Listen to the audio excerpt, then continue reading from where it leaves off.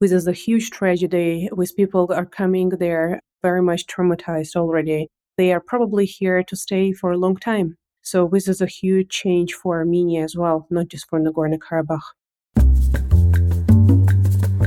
Welcome to Global Dispatches, a podcast for the foreign policy and global development communities and anyone who wants a deeper understanding of what is driving events in the world today. I'm your host, Mark Leon Goldberg. I am a veteran international affairs journalist and the editor of UN Dispatch. Enjoy the show.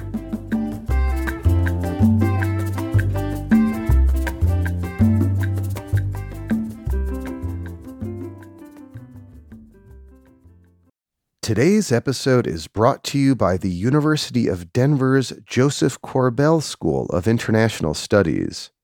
Korbel graduates make the world a better place, working toward global solutions in climate change, international security, economics, development, and diplomacy. 95% of Korbel students get jobs after graduation, and Korbel alumni are power players around the world. Learn more about the 7 different degree programs offered at the University of Denver Joseph Korbel School of International Studies by visiting korbel.du.edu.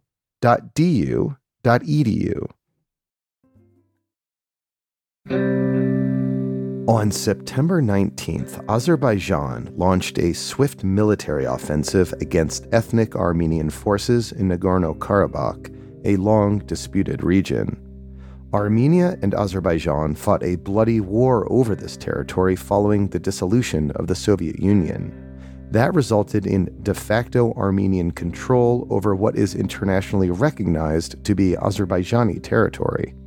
That status quo existed for nearly 30 years, until September 2020, when Azerbaijan launched a surprise military offensive routing ethnic Armenian forces. Russia brokered a ceasefire and installed Russian peacekeepers to enforce a truce. But Azerbaijan had the clear military advantage. Meanwhile, Russia's invasion of Ukraine undermined its role in the region.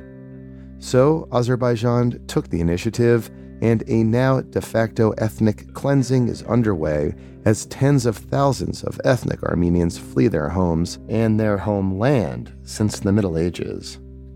Joining me from Yerevan, Armenia, is Olesya Vartanyan, Senior Analyst for the South Caucasus region at the International Crisis Group. When we last spoke in February, Azerbaijan had effected a blockade of parts of Nagorno-Karabakh, causing food and fuel shortages and sparking a humanitarian crisis.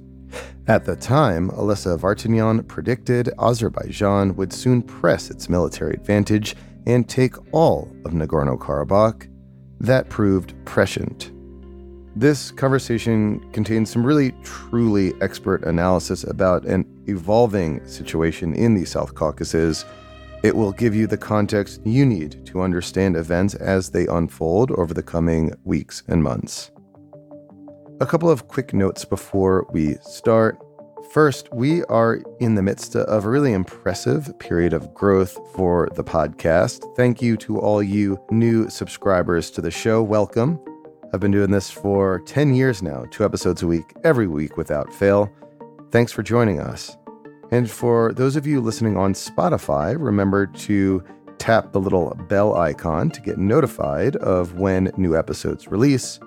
And for those of you using Apple Podcasts, you can do the same in the upper right-hand corner of your screen.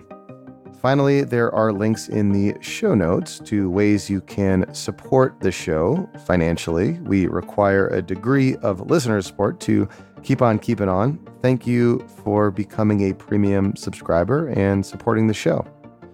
Now here is my conversation with Olesya Vartanyan of the International Crisis Group.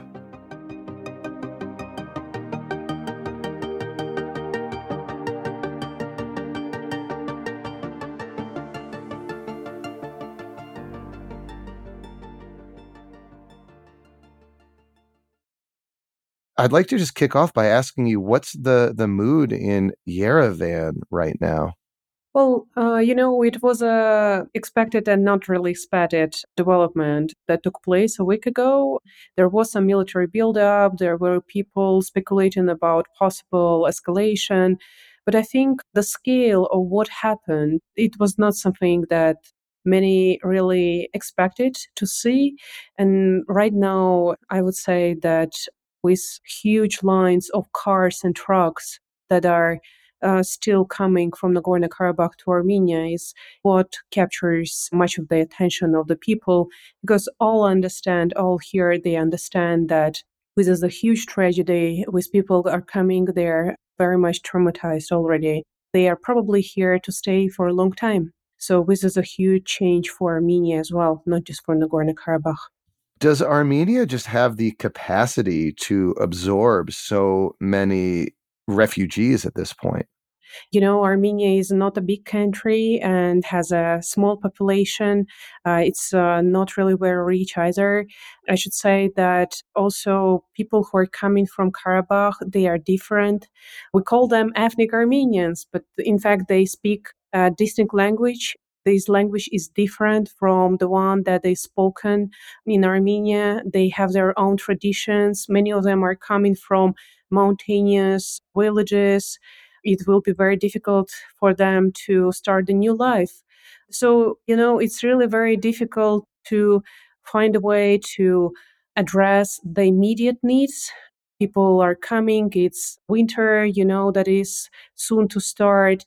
Many of them are coming with just one bag. They didn't really bring their belongings, and the government apparently has been already having some problems with registering such a huge number of people. At this very moment, the moment that we speak, the government confirms over 50,000 people that came from Nagorno Karabakh. It is almost half of those who were there before the military operation started. But I mean, many more are still to come. Every single person I spoke to, those who came already and who are in Armenia, I mean, I know many of them from my work in recent years, and then not a single person registered because apparently they see huge lines at this registration center. Some of them are so much traumatized by this recent military operation. They lost their relatives, many of them, and then they had to spend like hours in this huge traffic jam between Nagorno-Karabakh and Armenia. So they kind of skip it, and not necessarily everyone understand why they should be doing that altogether.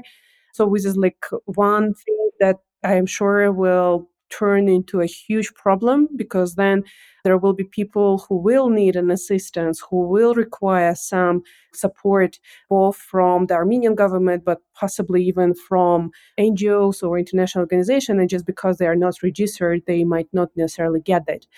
Since Armenia is a poor country, it should not be a surprise that it will face enormous problems with settling with people coming from Nagorno-Karabakh in all different parts of Armenia.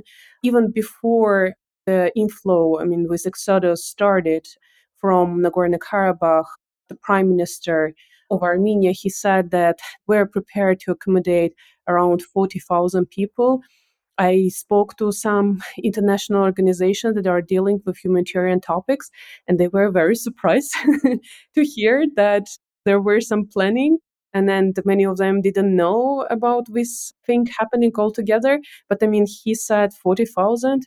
We already have 50,000. And with many, many more coming. Absolutely. And then again, winter is coming, with people are very traumatized. There will be a huge issue with them integrating. These are the problems that will stay with Armenia for years to come. Is there concern within those in your kind of circle, the policy experts that you speak with, that Azerbaijan, clearly the dominant military power now, will continue and press on with their offensive and try to capture territory within Armenia proper itself? Look, this is like a standing concern since the 2020 war that Azerbaijan won, and then this is when Azerbaijan captured much of the conflict zone in Nagorno-Karabakh. Since then, Azerbaijan has been building military positions along the Armenian and Azerbaijani borders.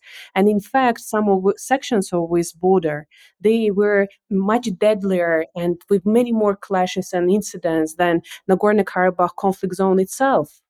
So the fact that there are concerns, there are people who are speaking about this, it should be of no surprise to anyone because, again, with areas along the border, they have been producing many more incidents, many more clashes than Nagorno Karabakh itself during the last 3 years.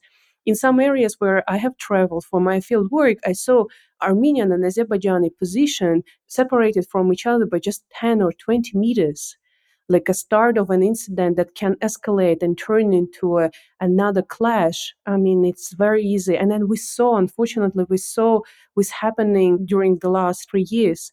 But on top of it, Azerbaijan, with its very well equipped and organized army, it has a dominance along the Armenian Azerbaijan border. Its troops are stationed in many areas on the mountains, right next to the strategic roads. And it will take Azerbaijani troops very little. I mean, it will be a matter of hours, probably similar to the military operation that we saw last week in Nagorno-Karabakh, for them to take over the main roads and also more territories inside Armenia. And in one of the areas, the Azerbaijani troops are stationed in such a place that it will take them just several hours to take one gorge, and then they will cut Armenia in two, with enormous humanitarian consequences. So it's not a matter of capacity, it's a matter of will. If Azerbaijan wants to press forward, it could, and it could sort of decimate Armenia. It's only a matter of whether or not Aliyev and the political leadership in Baku decides to take that fateful step. This is a very valid concern, the security of the border, and then this has provoked many, many problems with 3 years. I promise that it will be a headache for everyone for months to come. And then this is one of the main topics also for the negotiations between these two countries. So, I mean, it's really very important to continue addressing it. Otherwise, believe me, even without kind of, like a major issues or something, it can turn into another escalation. So when we spoke last in February, you predicted this moment would come. At the time, Azerbaijan had the clear military advantage in Nagorno-Karabakh, and you said it was only a matter of time before they pressed that advantage and took over the entire disputed territory. So my question to you is, why now? Why in September during the United Nations General Assembly of all times did Azerbaijan opt to mount this swift military offensive? Look, it's a great question, and I don't have an answer to it. In general, I can tell you that in this part of the world, with mountains and kind of the local weather conditions, usually September and end of March, beginning of April, these are the best seasons for any kind of military activities. And that's why we constantly see that people get kind of worried if and there are any kind of problems in the negotiations, tensions, and so on, just because they know that this is the best time to start something bad. Why Azerbaijan started it right now? When I started seeing with military buildup, there were so many signs in the beginning of September. Armenia produced regular reports, Nagorno-Karabakh de-facto officials, they released the video footage. It was clear that something was going on. We were constantly receiving these reports from the news leak. Some people from Azerbaijan, I know, they were telling that something is going on. Then the EU mission that is present in Armenia spoke about the tensions. But I mean, when people like me look at this, we are also kind of looking, also trying to understand the rationale. And then if you ask me, there was absolutely no need for this military operation because Azerbaijan was about to receive what it got through the military activities, except for the fact then that probably Armenian population would have stayed in place.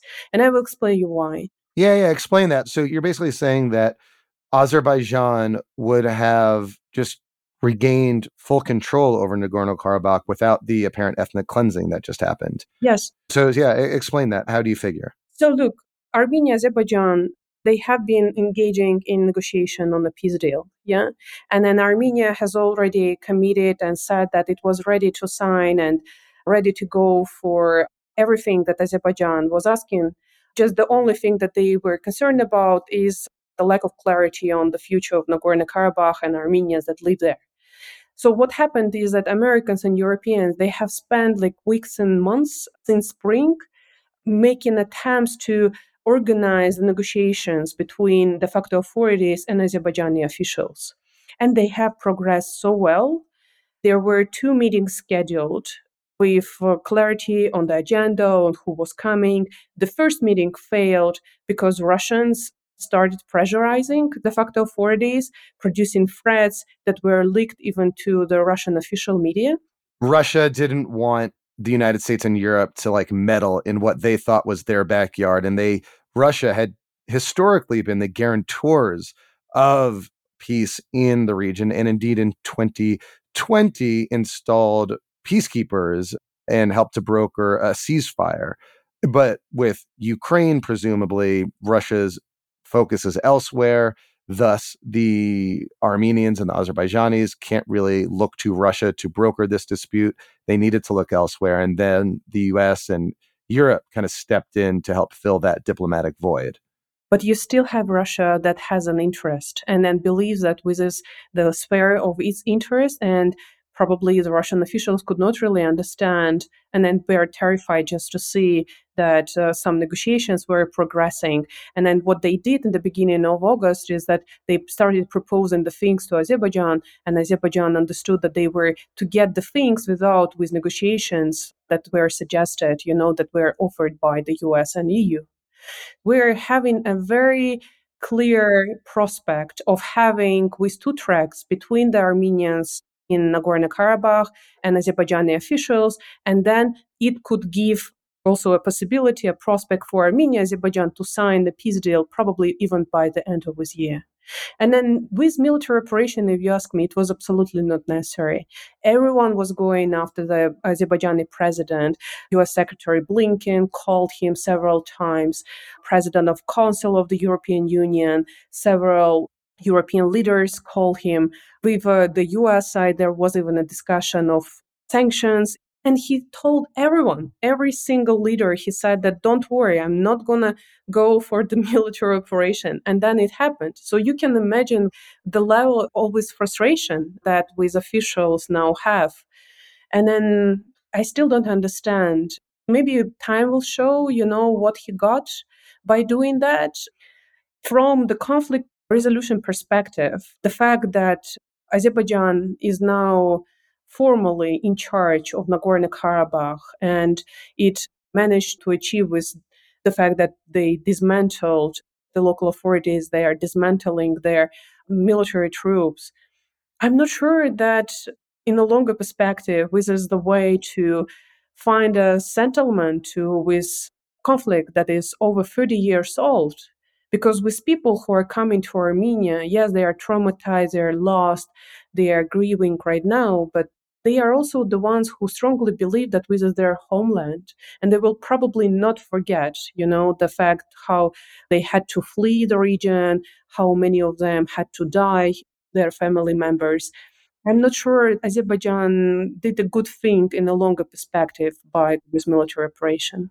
Well, I mean, maybe if you use a medium or short-term time horizon, then the Azerbaijani position is a little more understandable, at least to me. I mean, on one hand, they could have gotten 90% of what they wanted through negotiations, but if their goal was indeed to rid Nagorno-Karabakh of its ethnic Armenian population, that could only have been achieved through military force.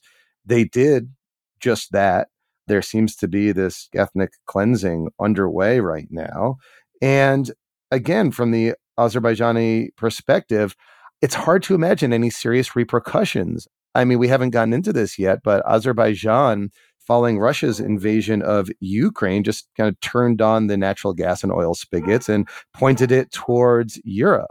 And Europe has been soaking in Azerbaijani energy, among other things. And of course, Azerbaijan has that alliance with Turkey. So, I mean, from their perspective, it's hard to imagine that they may face any serious repercussions from what happened. Mark, I understand with kind of immediate interest that can be in place. But on the other hand, this is not how it should be done. Oh, I agree. It's not me saying that. I mean, there are so many examples all around the world when people use the force and they never found a solution. With very conflict, Nagorno-Karabakh, I think one of the main reasons why we continue having this endless cycle, with vicious cycle of violence all the time is exactly because we see one side winning and then it's just kind of winner takes it all, or we just don't really see any kind of attempt to negotiate, to compromise, and then constantly someone is winning and the other is losing. I mean, it's not the way how you resolve the problems with your neighbors. Of course, you can continue pretending that you are strong and you are rich and this is not a problem to you, but maybe this is something that will continue creating headaches in years to come. I think it will. So, as we're speaking, Samantha Power is in Baku, Azerbaijan. She had just visited Yerevan and then the border region on Nagorno Karabakh. What message should she be sending to Aliyev right now, the longtime president of Azerbaijan? I'm in a way sorry for her, to be honest, because she's sent here to the region by the White House and she has to respond to all these questions that are coming from angry Armenians who are saying that, look, this is what happened. And you promised that if Azerbaijan starts any kind of military activities, that would be your red line. So we don't really see you acting. And she came here with a clear mission. She wanted to tell to Armenians, first of all, that look, we do take care and then we sympathize with what you have to go through. And then she announced with financial package, which is, in my view, is very modest, but hopefully there will be more funds to come. So now when she travels, when she's meeting Azerbaijani officials, I would imagine her just raising and telling them what she saw in Armenia during the last couple of days. I mean, before she went to Azerbaijan. And then she probably will be speaking about the need for first to see what happened, with this military operation, if there were any kind of war crimes or any kind of tensions, violence used against the civilians, because I saw her asking a lot of questions about this when she was in Armenia, when she spoke to all these displaced from Nagorno-Karabakh. But also, on the other hand, I think she will be raising with questions and concerns about the need for more international presence in the conflict zone itself. I'm a bit skeptical of this demand coming from the US side, and I can see that there are many more Western officials who are now pushing, and then they kind of consolidated all their efforts to get a mission to Nagorno Karabakh. I think this mission is a brilliant idea, but it's late. It's already late to have some permanent presence, either in addition or in replacement of the Russian peacekeepers that are present on the ground. And the reason for that is because the majority of the local population, of the local Armenians, they are now gone. Yeah, it's too late. I mean, the time to have had a monitoring mission, which you have advocated for a long time, was before last week. Yes, and then that could reassure the locals. None of them wanted to leave within their home, But unfortunately, with military operation, on the one hand, it created very clear, straightforward threats to the locals who a week ago they learned that they don't have any kind of their own protection. On the other hand, they saw that Russian peacekeepers, they are doing nothing. They're just standing and they're watching. Many of them just decided to flee their military compounds, their compounds all around the region. So if only any kind of mission could have been announced a week ago, that could definitely prevent so many people fleeing at this very moment. Now it will be so much more difficult, on the one hand, to show, to demonstrate to these people that it's safe. let's imagine that Baku agreed to the mission, which I'm skeptical about, yeah? And then Russia as well, because, Russia seems to have its own interest there. It will be so difficult to tell and then to demonstrate to the people that they can go back and live there, and then there will be no threat to their security, especially after what happened last week. But on the other hand, it will be also a very different process of finding a way to make Azerbaijan accept these people back. On the one hand, I sympathize, and I understand this whole push for having the mission. But on the other, I'm skeptical. On the one hand, because I understand that Azerbaijan and Russia, they don't want it. But on the other, I also don't understand monitoring mission for what? For who? Earlier you sort of articulated that Russia's position following their invasion of Ukraine was, to try to prevent the West, Europe, and the United States from becoming the key diplomatic player, kind of filling the vacuum that Russia left because of the Ukraine war. Now that Azerbaijan has regained control over all of Nagorno-Karabakh, what's Russia's and Putin's driving interest in the region now? What we definitely see is that Russia, first of all, its primary interest was to prevent any kind of involvement and increased role of the Western states. Russian officials spoke about this many times in recent weeks and months. We probably should have paid more attention to that. They have been constantly saying that we don't like the fact that the US and the European Union, they are mediating with talks. Russia did not really buy into their arguments that stability was necessary, that stability was in the interest of Russians as well. So what happened is that Russians thought that, first of all, we need to find a way to prevent them from establishing their more regular presence or role between these two countries. But the second, I think, for Russians, they believe that they are so strong and so influential between these two countries that they will still keep and have some certain role. And this is where I would be skeptical if I were them, because we clearly see that Azerbaijan has no interest in keeping the Russian peacekeepers. In 2 years, their mandate is lapsing. If there are no people on the ground, what Russian peacekeepers are needed for?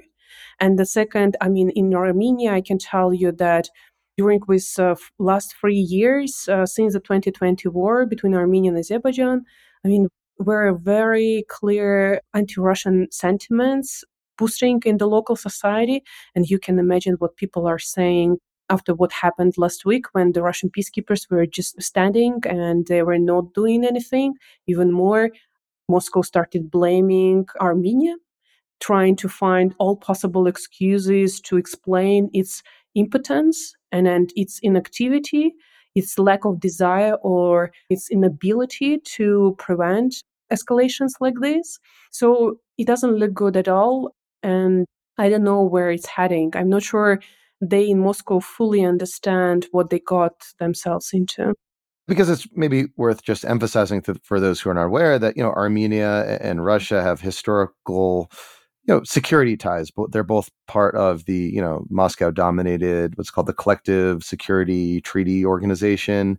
But Armenia is also a maturing democracy, whereas Azerbaijan, it seems that there's a lot of similarities between Putin and Aliyev. Both are kind of kleptocratic, oil and energy rich leaders who've been, kind of presidents for life for the last 20 years.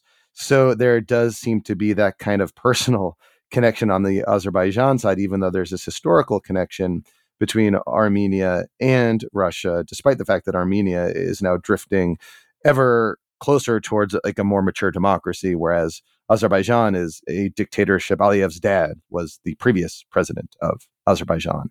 Indeed, but at the same time, what we have been witnessing, especially in recent weeks, is Armenia and Russia exchanging very harsh statements to the point that there were even some Russian officials, like real formal officials, who work at the Russian ministries, who made calls for people to take to the streets in Yerevan to change the leadership here after this last week's operation. I was here, when it was happening. I saw some people going to the streets. Some of them had very valid concerns. They were frustrated with what happened in Nagorno-Karabakh. Others, they were there just because they don't like the current leadership altogether. But none of that looked critical. And at some point, I had a feeling that they in Moscow might want it even more, the change of leadership in Armenia, than those who are here. So I don't know where it's heading. I'm afraid that, in fact, if it continues this way, if some certain elements will be in place, we might see Armenia drifting away from Moscow in the coming months. So looking ahead, what do you think is the most urgent priority for the international community right now? Is it presumably, I'm guessing beyond just like the humanitarian support, just getting guarantees from Azerbaijan that those who have remained in Nagorno-Karabakh won't have to fear for their life? Like, what are the key asks right now, you'd say? Yeah, these are three things. So one of them is a response to this humanitarian crisis, and then finding a way to help Armenia, help these people who are coming, and then to settle in Armenia, to integrate, because it doesn't seem possible for them to go back anytime soon. The second, it's really very important to find a way to sustain with peace talks between Armenia and Azerbaijan. Yes, the issue of Nagorno-Karabakh, it was resolved not the way people wanted, and there are many grievances around that. But Armenia and Azerbaijan, they have real problems that are connected to security, to the border, their negotiations on the transportation roads. There was a lot of work done by the European Union and the United States to facilitate these peace talks. It's really important for this process to continue. Here, it's Azerbaijan in that will probably have to decide whether it would want to stay with the Western mediation or it would want again kind of to try best luck with Russia. If this is the second that we are to see, then I'm afraid Armenia will be in a very bad position because it will have no choice but to join the talks where Russia is not really keeping its back and has its own interest that in many cases coincides with Azerbaijan. For example, on the issue of so-called corridor or some of the conversation that we're going about the border and so on. But the third, it's really very important to start thinking about how to address with longer term issues related to Nagorno-Karabakh. Yes, we now see Azerbaijan that is speaking about reintegration. There were a couple of meetings already taking place between Azerbaijani representatives and representatives of the local Armenian community. They are good to kind of resolve some immediate issues, maybe also implementation of the ceasefire agreement. But, there will be still the issues about those, even few who will stay, those who will settle, Azerbaijanis, in these areas, because there are ethnic Armenians, they believe that this is their homeland. Maybe not now, but in a couple of years, they will start saying that we have the right to visit our graveyards. We have cultural heritage there. We have our property there. These are all the topics that in the long term have to be addressed. And it's better to start thinking about this at this very moment so that we actually prevent growing grievances. And also, maybe not right now. It's really very naive from my side to say that a person who is now coming from Nagorno-Karabakh after this terrible military operation and also with problems that they have with evacuation, that this person will be thinking about how potentially to go back. But this issue will be around. There will be people that at some point will say that we have the right to go back. There will be a need to establish some formats and mechanisms to start addressing these issues even before they become a problem. Olesya, thank you so much for your time. I know it's been obviously a very dramatic week in Armenia and Yerevan where I'm catching you. So thank you for taking the time to speak with me. Thank you. Thanks for having me.